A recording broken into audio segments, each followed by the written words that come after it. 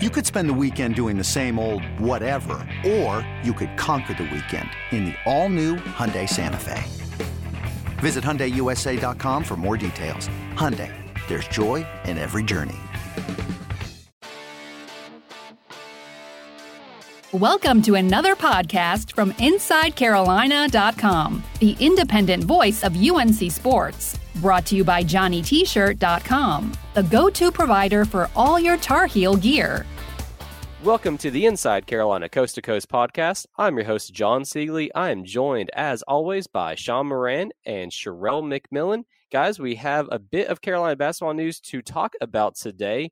Kind of the two biggest things that happened were the announcement that Brandon Huffman would be transferring from Carolina, the impact that that had on Kerwin Walton, the shooting guard from the 2020 class, and then Zaire Williams made his college decision where he committed to Stanford. So those kind of are going to be the overarching themes that we're going to be talking about on this one.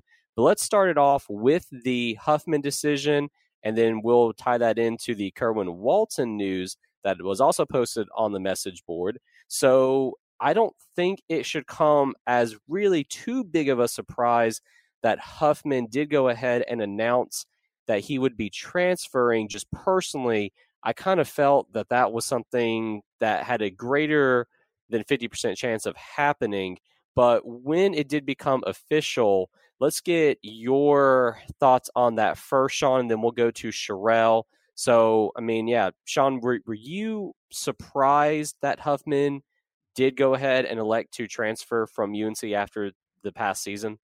No, I don't think anybody should be surprised, since we've been kind of alluding to it and talking about it for some months now. I remember last time we did the podcast, I was kind of wondering, it's been several weeks, what's really the holdup, or is this really going to happen? And then sure enough, it did shortly after, happen shortly afterwards. So I definitely don't think it was a surprise. We'll be interested to see where he ends up. I think that'll be the most interesting thing. But once he started getting passed over in the rotation for really any minutes at the end of the game or in kind of crucial situations, I think the writing was on the wall and went to free up a scholarship, which we'll see what happens with. But overall, he was a great for the program in terms of his attitude and enthusiasm on the sideline. And as I said, hopefully we'll have a good senior year somewhere else. Yeah, I definitely didn't get the sense that there was any animosity between Huffman, Coach Williams, and the UNC program. I mean, Sherelle, you never like to see guys have to transfer in order to get more playing time, but this was about as amicable of that situation playing out as I can really remember. And, I mean, it really seems like Carolina is wishing Huffman the best as he does try to find a school to transfer to. When we talked with him the night that he announced the transfer, the night that he announced he was going to enter the transfer portal, he seemed very reflective. He talked about, lessons learned at Carolina, and sometimes the lessons were hard. And I think that's something he's going to take with him to this next spot. I think he got kind of a crash course in what it means to be a student athlete, as far as your responsibilities on the court and off the court. And I think that's definitely going to help him moving forward. He, like you said, has a really good attitude about it.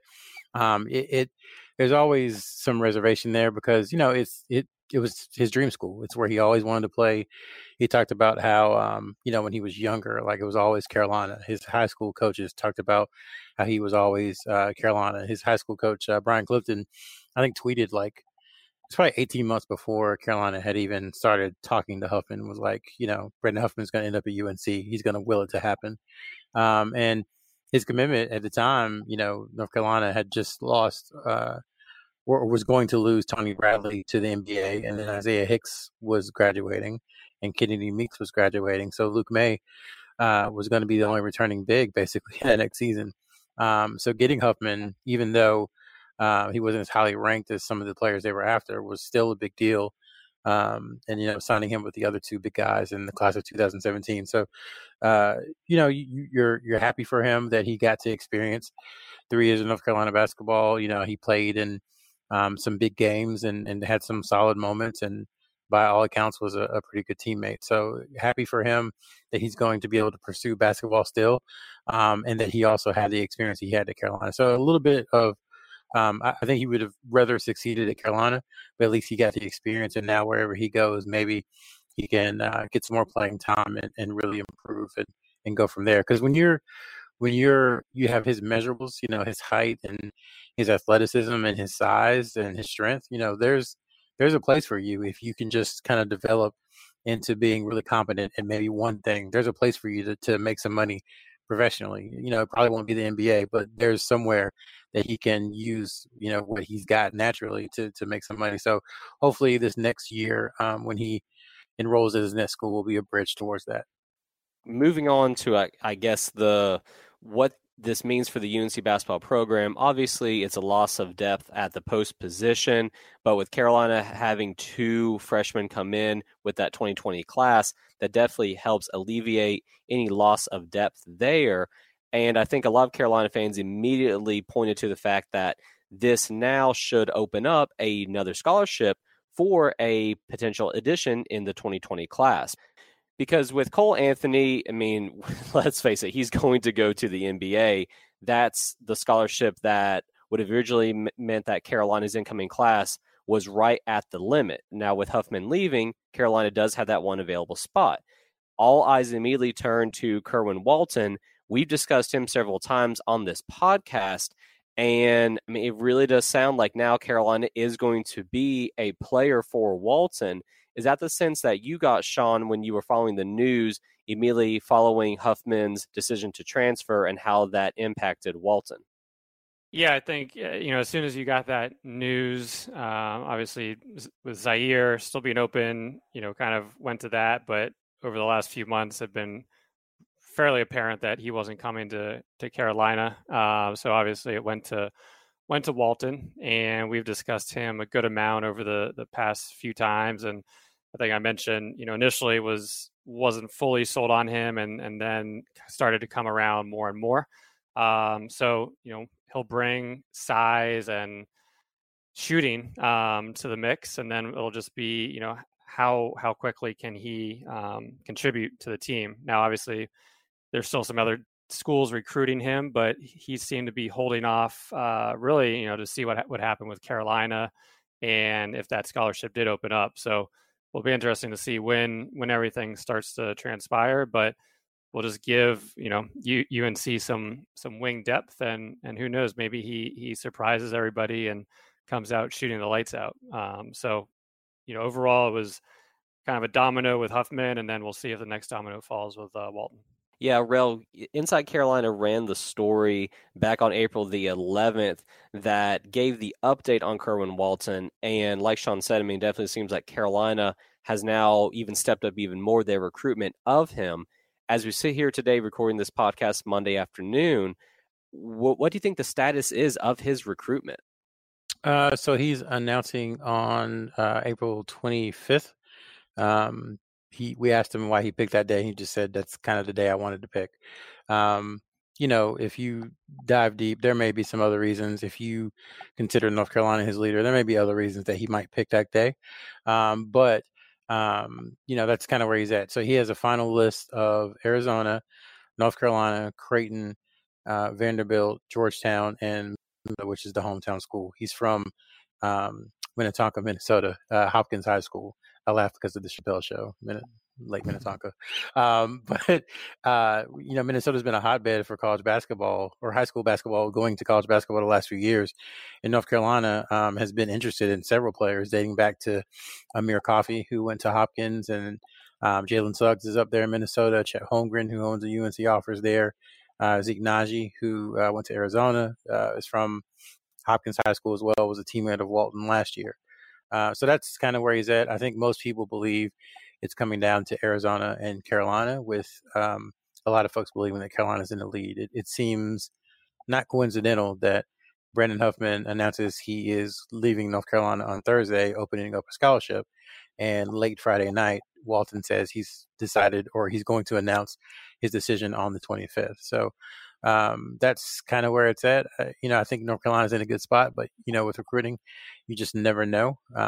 He would add shooting, and as important as he would be for depth this coming season, because people have to realize that Anthony Harris, we're just not sure how healthy he's going to be when the season starts, and the same can be said about Jeremiah Francis. And when you take that route, that leaves Andrew Platek, RJ Davis, and Caleb Love as the three kind of players in the backcourt. So in addition, like Walton would definitely be welcome. It would provide depth and additional shooting to a Carolina team that was really bad shooting from the arc last year.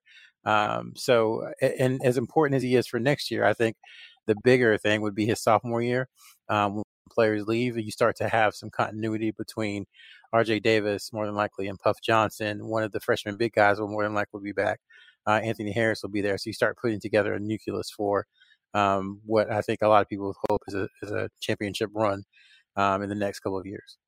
Yeah, I think, regarding a championship run, I think it was after the Louisville game we talked about it was, I think it's going to be difficult to make that run next year. But once again, as you talked about in detail, it could really be the year after. And assuming Caleb Love could be a one and done, you want to start trying to put the pieces in for that now. And when you look 2 years out, having a sophomore Johnson as well as Walton, could really provide some depth on the wing rather than next year. So many freshmen coming in. Obviously, Garrison Brooks is going to, should have a great season. So you would lose him the year after. But I think really the Walton will come into more effect in years 2 and 3 than next year. Sherelle, did you have anything to potentially add there on a little bit more of the fit? I mean, I definitely agree with you that I think Kerwin's true value would be in future classes where he can provide that a scoring option coming off the bench, someone that knows the system. What about just, I guess, the overall chemistry with the other guys that are coming in with 2020? If Kerwin did join the class this late, hopefully they all are able to arrive on campus over the summer. We'll see what happens with that. But I mean, how do you think he does gel with those other guys? I think that's one of the things Roy Williams likes a ton about him is that he's able to blend. He's played with some really good AAU teams, and he plays on a really high level basketball league and a high level basketball team in high school. So last year, Najee was kind of the focal point for Hopkins. This year, it's been Walton, but everywhere he goes, he's able to win. He's able to blend. He's able to kind of fit in without being ball dominant, which is, kind of an issue for so many of the top players. Like you always hear, I have to have the ball in my hands to do this, or I have to have the ball in my hands to do this. And Walton is definitely not like that. He is someone who can affect the game without having the ball in his hands a ton. So I think that's really important. And then if you start looking at the roster hole for North Carolina, it is, they definitely need someone to kind of play that 2-3 because that shooting guard / wing position, they definitely need somebody for that because, again, if you go back to the health of Jeremiah Francis and Anthony Harris, if Jeremiah Francis isn't able to contribute, on a night in, night out basis like he did last year. So he played a ton of minutes against Gonzaga and then UCLA, and then kind of from there kind of fell off a cliff a little bit as far as minutes are concerned. So if he's not able to, you need someone to play point guard when Caleb Love isn't in the game. So that could be RJ Davis. And if RJ Davis is spending time at the 1, then the only other 2 on the roster who we know is going to be, or we know should be healthy when the season starts, would be Andrew Platek. So that's where someone like Kerwin Walton could come in and provide some minutes, especially initially as the season starts. And then as the season moves on, he could find a role as defender or as a shooter or whatever. And then like Sean said, and we mentioned before, when you move into year 2 and years 3, that's when he can really, be a high level starter and do some things for Carolina, I think. And if they were to get him, I mean, it'd be pretty amazing. It'd be a class with 6 top 100 players, which has happened. It'd be only Rogan's second 6-man class since he's been at Carolina. And then like the class of 2006, it would be 6 top 100 guys, which is pretty impressive. One thing to add with that, just in terms of Love and Davis, what would happen if one of them, gets injured? We obviously saw what happened this year with all the injuries, and you take one of those guys out, whether they're sitting down or, sitting for a few minutes or out for the game, you need some depth. And that was a big problem and kind of one of my bigger concerns in looking at the improvement that could happen next year was that lack of depth, especially on the wing spot. And this can kind of fill that out. And then you look at Walton or Johnson, and both of those guys are going to be low usage guys that can play the wing or down in the corner and hopefully knock down open jump shots. And when you have two guys that can shoot and penetrate like Love and Davis can, that's going to make their lives a lot easier, and kind of getting high quality shots, which you didn't really see this year. So once again, UNC is always at its best, as is any team, when you have guys that can penetrate, draw the defense, and then kick to open shooters. This year, UNC shooting 27% or whatever it was from behind the 3-point line will hopefully see a significant increase when you're putting together capable shooters behind the line. And that's honestly, I know a lot of people are concerned about Leaky Black and his offense, but that's one of the reasons I'm not, terribly concerned. The point production is going to come mostly from the four big guys, Caleb Love to some degree, RJ Davis to some degree. I think that's where your scoring comes from. And the guys on the wing are going to have to be able to knock down an occasional jump shot, play good defense, and rebound. And I think Leaky is pretty solid at those. Obviously, I don't think he's ever going to be like a 40 or 45% 3-point shooter or anything. But they don't really need him to score a lot to be effective. Like, he has to find those things that he's good at. Defense, I think he really should focus on saying, hey, I want to be defensive player of the year in the ACC next year, provided there's a season. And I think he can accomplish that. I think he has the skills and the length and the athleticism to get that done. And so that's why I'm not terribly worried about him as a starter next year. I think there's a lot of things he brings, and obviously it started with Curtin Walton and is going all the way to Leaky Black. But that's why I'm not worried. It's because him and Puff, and if they get Curtin Walton, their jobs, they won't have a ton to do for North Carolina because it's going to be so much driven through the front court and through the two guards. I think I'm sure we'll probably go back and forth on this throughout the spring and summer. I'd say I'm definitely a little more worried than you are on Leaky, but I think we've kind of chatted about this before. Right now he shot 25% from the 3-point line, and you have ideally two guards that are going to be scoring double figures, and then obviously Brooks, Bacot, Sharp, and Kessler picking up a lot of the loads. So you definitely don't need that fifth option to be scoring 15 points per game. I think for me, it's just you could see a lot of defenders sag off of him at times, and UNC had a lot of especially if you have the two big guys already in, that you just kind of create a lot of floor spacing issues when you have that one option on the wing that isn't a threat. So I think for me, it's just hoping that he can, even become a 30% 3-point shooter, I think would be a big jump. And one of the areas that he was really good in this year was whether it was Syracuse playing against his own defense of hopping in the middle and being able to hit a little quick turnaround or a pass or a drive, or just cutting off, off the ball and either finding himself for an open rebound or an offensive rebound or an open layup. So I think if he just kind of, as you mentioned, takes what he is good at and can he eliminate some of his contested one dribble pull-up jump shots and focuses more on defense, he can definitely be that fifth starter. I think there needs to be a lot of improvement to come with it, but my main concern is that he doesn't provide the floor spacing that everybody needs just to do their thing. But then again, having Walton and Johnson to come off the bench and kind of push him a little bit more could do that. When you guys give analysis like that, it makes it really difficult for me to follow y'all. So thanks. Appreciate it.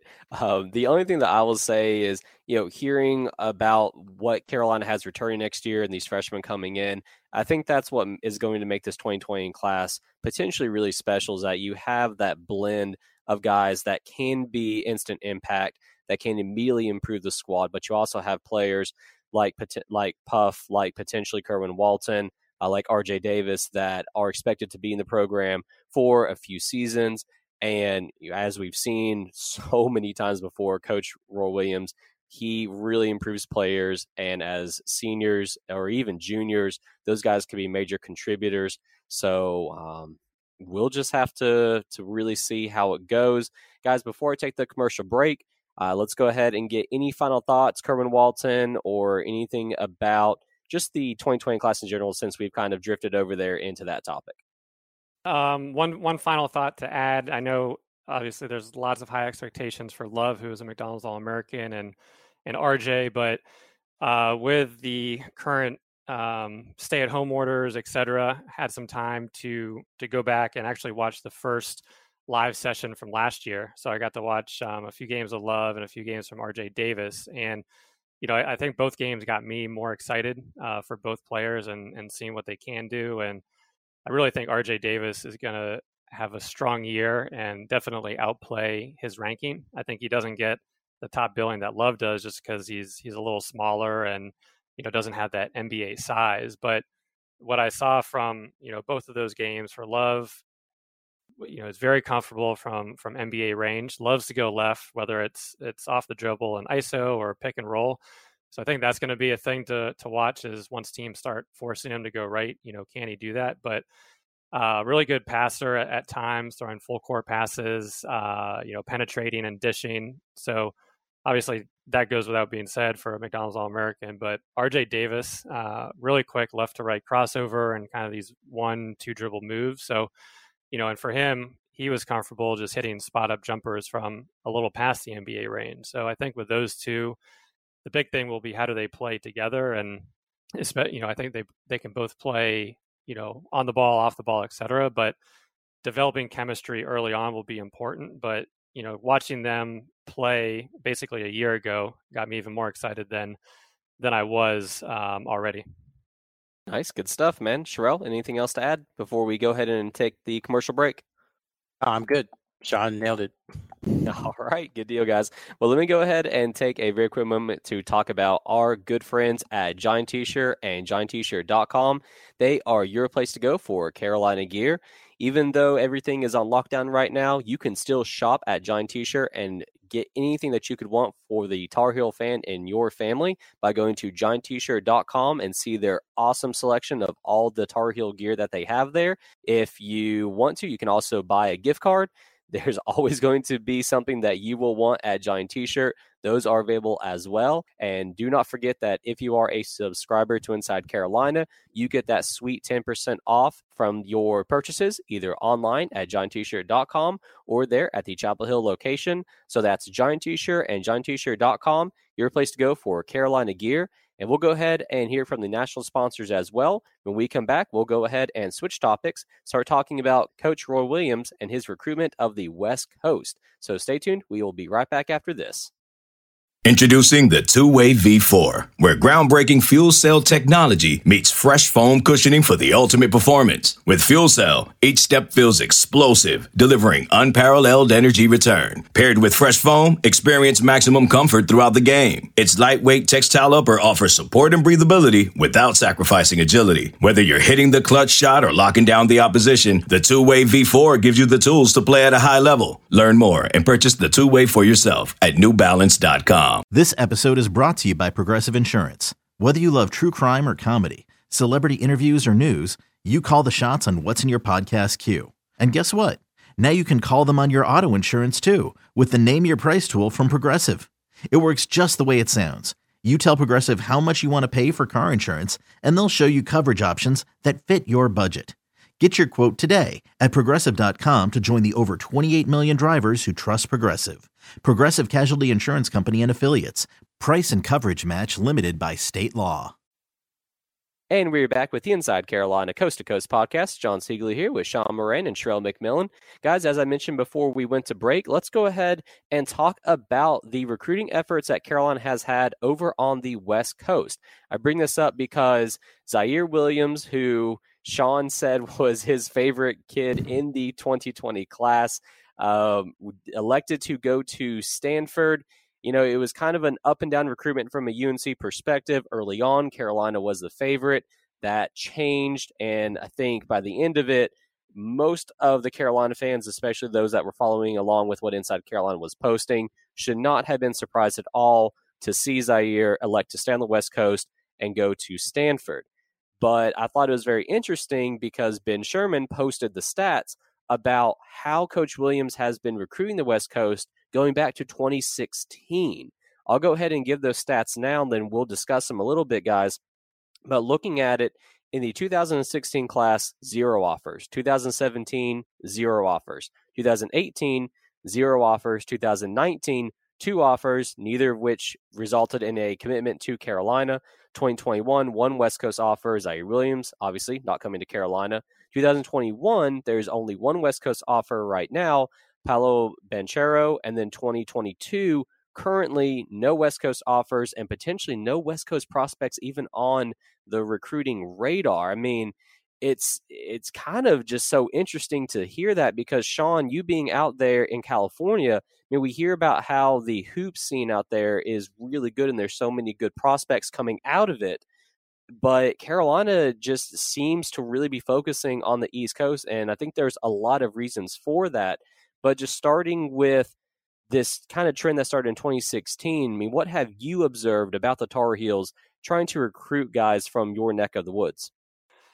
Yeah, well, anytime they are actually recruiting somebody hard, especially in Southern California, I get excited because I can go watch them play and keep tabs on a little easier than some of the other guys, especially Zaire, for instance. But I think the trend goes back to really earlier on when both the Wares transferred out and Larry Drew, and you also had Alex Stevenson transfer out. And really after that, I won't say the West Coast dried up, because there's players such as Ivan Rabb that Roy offered and made a lot of visits to. But, what was happening early on with Marvin Williams coming from Washington and a lot of California kids was Roy was kind of really using that West Coast pipeline he had developed at Kansas. And then it worked out initially, and then due to a few kind of, I'd say, bad selections, it resulted in some transfers. And then I think it's been a mixture of them being a little more hesitant, but at the same time, kind of the talent level on the West Coast as well. I mean, you can kind of go through some of those recruiting classes, 2016, for instance, and the top player on the West Coast was Lonzo Ball, but he had committed really early to UCLA and probably wasn't somebody they would get involved in. And then you have kind of TJ Leaf and Zach Collins, and both of those guys, I could have seen TJ Leaf, kind of be a guy Carolina would be interested in, but those guys committed early as well. So, and then you can kind of go through the other recruiting classes, and there is talent, but at the same time, there's plenty of other talent elsewhere. So I think it is a mixture of the talent level, while also Roy being a little hesitant of going out to California, because once again, it's a cross-country flight and it is a significant distance, but, you do have a lot of the top guys, UC, Kentucky, et cetera. So I don't think it's something they should ignore, but I think what they did with Zaire was how they should continue to do it, of if they find somebody they like, try to get in early and see if they can close them early before distance or other things become an issue. But once again, you look at the Pac-12 and year in and year out, I mean, you had Arizona for a few years, but for the most part, it's not a murderer's row here in terms of colleges. So you do have the ability to get people out of their comfort zone, and unfortunately, it just didn't work with Zaire this time around. I think it's more of selective, how they're selecting who they're recruiting. So if you look at the list that have been posted, like in 2019, yeah, they offered Boogie Ellis, but they offered him, I think in late August, early September. So he was someone they were reacting to losing. Basically, they recruited him because they lost someone else. So that counts to me, but that's kind of like, okay, that was kind of a half-hearted effort.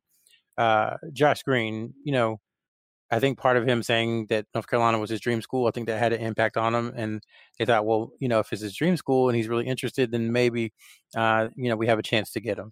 And I think that colored their mindset as well. But again, he was offered July before his senior year, which in the grand scheme of things is not early. So he wasn't I don't think you can call him a primary target for UNC. So if you look at it, Zaire Williams is the only primary West Coast target really for North Carolina, I guess, since Ivan Rabb back in whenever that was. I don't know. The years are all starting to run together. 15 months, I think.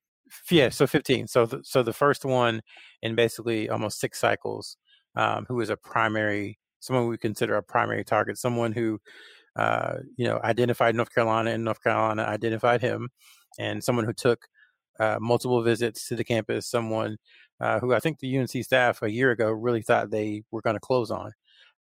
So that's basically one, like I said, in 6 cycles. But I think it's more about Roy and his staff as Sean said, feeling it out and seeing situations that they're comfortable with. But if they're not really, really comfortable with the kid and with the family, they're not going to use resources to go all the way out to Los Angeles or to San Diego or any other big city in California and recruit when they can meet most of their needs in the Midwest, which they still do really well in, and then kind of in the Southeast, which they still do really well in as well. Let me ask you guys this: do you think that the impact of the Ware twins and Larry Drew, how we saw what happened with them at Carolina, they all ended up transferring out, did that, do you think, cause Coach Williams to change his recruiting stance on the West Coast? What do you think about that, Sean? In terms of what the real answer is, I have no idea, but I think that probably could have slowed it down a little bit, just because, once again, they had Marvin Williams, Quentin Thomas, Dion Alex, the Ware twins, and Larry Drew. So early on, they had a number of players, and then you had 4 out of the last 5 transfer out. So I think it definitely probably kind of played into the fact a little bit. I mean, once again, Carolina is a national school, so no matter if you're in California or Arkansas, you know the history and you know the program. But did that? I think it probably definitely slowed them down a little bit in terms of who they were looking at, and hey, it might be easier to stay local or stay on the East Coast, especially if at that point in time. I think the talent level, I mentioned it drying up, but I think it really dried up in the early 2010s. That was when the Pac-12 was struggling a lot, and a lot of that went to talent. So if the 5-star players or high 4-stars aren't being produced, then it seems natural to look elsewhere. And sometimes it's hard to kind of go back so far if it's not working out. Yes. Cheryl, I was going to throw it to you. What was the answer to that question? Yes. Very nice. I like it. Succinct. And I think that just goes to the point that you made, Rel, about the staff really focusing on getting the local talent and guys more so within the quote unquote natural recruiting footprint that can fill all their needs. I mean, both of you guys have talked about how the 5-star kids, even the high 4-star kids, they're all over the place, but it's a much easier recruitment for the coaches if they can just go to the Midwest, go to South Carolina, even in Carolina's own backyard. There's a ton of talent in this state. And I think that really did play into that as well. Just, hey, look, why should we spend these resources and time when we really don't have to? Yeah, I mean, if I can get Day'Ron Sharp and Kobe White and Reggie Bullock and a whole bunch of other people I'm probably forgetting just from North Carolina, and then Seventh Woods and Jalik Felton from South Carolina, and then Tony Bradley from Florida, Brandon Robinson from Georgia, Leslie McDonald from Tennessee, Ed Davis from Virginia, Kenny Williams from Virginia, Armando Bacot from Virginia. It's kind of like, why do I need to go 3,000 miles away when there's so much talent just in the states that border North Carolina? And, I know North Carolina's a national program, but it's still important to parents and to, families that, to be able to see their kids play. So I think you have a much better shot at convincing, Armando Bacot to drive from Richmond to Chapel Hill than you do Zaire Williams from, Los Angeles to Raleigh-Durham to Chapel Hill. I just think that's just an easier pitch. It's easier on families, and they'll recruit talent wherever it is for sure. but you have to be realistic, and you can't be a program in North Carolina, despite all the resources it has, and make Texas your fertile recruiting ground. It doesn't work that way. And Coach Williams has always said he wants to recruit the top player from the state each year. So I think they realized that there was enough talent around them. Also, it's much harder to get homesick when you're not that far from home. I know that seems simplistic, but I think that's part of what happened with some of the players from the West Coast who transferred out, or maybe who didn't have the best experience at Carolina. Whereas someone like Day'Ron Sharpe, when he gets to UNC, he can drive home in an hour and a half if he needs to, and talk to his parents and talk to his family, and then drive back to Chapel Hill. Whereas someone who lives in California, obviously that's a little more difficult. Yeah, I was going back because I first did a story on Zaire. It was January of 2019, so he was in his junior year. So that was the first time I got to interview him. And that weekend, he was getting set to go on his Stanford trip. And, I think, as both Sherelle and I know, as the players get a little more advanced, their answers become, not as genuine. So I still think this was at a, early stage, and he was, Zaire was extremely excited about UNC, and at least to me, kind of, was talking about his Stanford visit, and kind of made it clear that they were the first ones in. That's why they were getting the visit. But at the time, didn't have that genuine excitement. But then, kind of talking to the parents, and one of them was pretty excited about trying to find a visit. The other was a little worried about distance. And even at that time, he was talking about trying to get both of his parents out there to see the campus. And, you're trying to, during the winter season, basketball season, talking about, all right, I got a game on Friday night, and maybe we take a red eye afterwards and get there Saturday morning, and then we're back Sunday. And even then, the logistics were a little hard. And he had said he wanted to wait and he was going to take his time. And I didn't really have any, basis in stating this, but for some reason, I just thought UNC would have to try to lock him in early, which I thought they might have had an opportunity to do before other schools got involved. But unfortunately, what he said at that point in time held true, that he was going to stay patient with the process, and that eventually led to a Pac-12 decision. So let's wrap up the podcast with this. In the future, what do you two think it would take for Coach Williams and the staff to really heavily recruit a West Coast kid, and for Carolina to be one of the top schools for said player? I mentioned earlier, Paolo Banchero, he has some ties to UNC, and he's a 5-star guy, but it doesn't really seem like the Tar Heels are going to end up being a big-time player in his recruitment. So, looking at maybe the class of 2022 or beyond, Sean, what are the circumstances that have to occur for Carolina to really land another high-profile guy from the West Coast? A great question. I mean, I think a mixture of, for Banchero, who really knows how much playing time is going to be available in the post. So I think, that could be an issue for him. Pretty much every, you name every blue blood and every top school, and they've been on him pretty early. So, I mean, I think it would be a situation like Zaire where, for instance, the schools recruiting him don't really fully match up to the talent level that he is. I mean, Stanford's done a great job of identifying players very early, but it was still kind of surprising that in the late part of his junior year that, Kentucky, Duke, Arizona, that they all hadn't offered. So I think if you can spot the talent, which UNC definitely did in this case, and be on a talented player a little bit earlier than the rest, I don't see any issue recruiting cross country.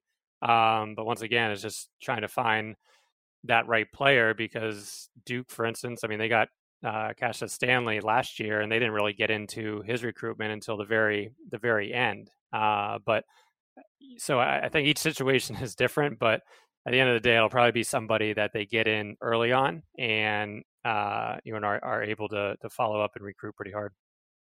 What's your take on that, Sherelle? And I'd also like to kind of see if you have any thoughts on that Banchero recruitment, and if you think Carolina may end up being an actual play for him, or if that's just going to be one that Carolina fans maybe don't need to keep too close an eye on?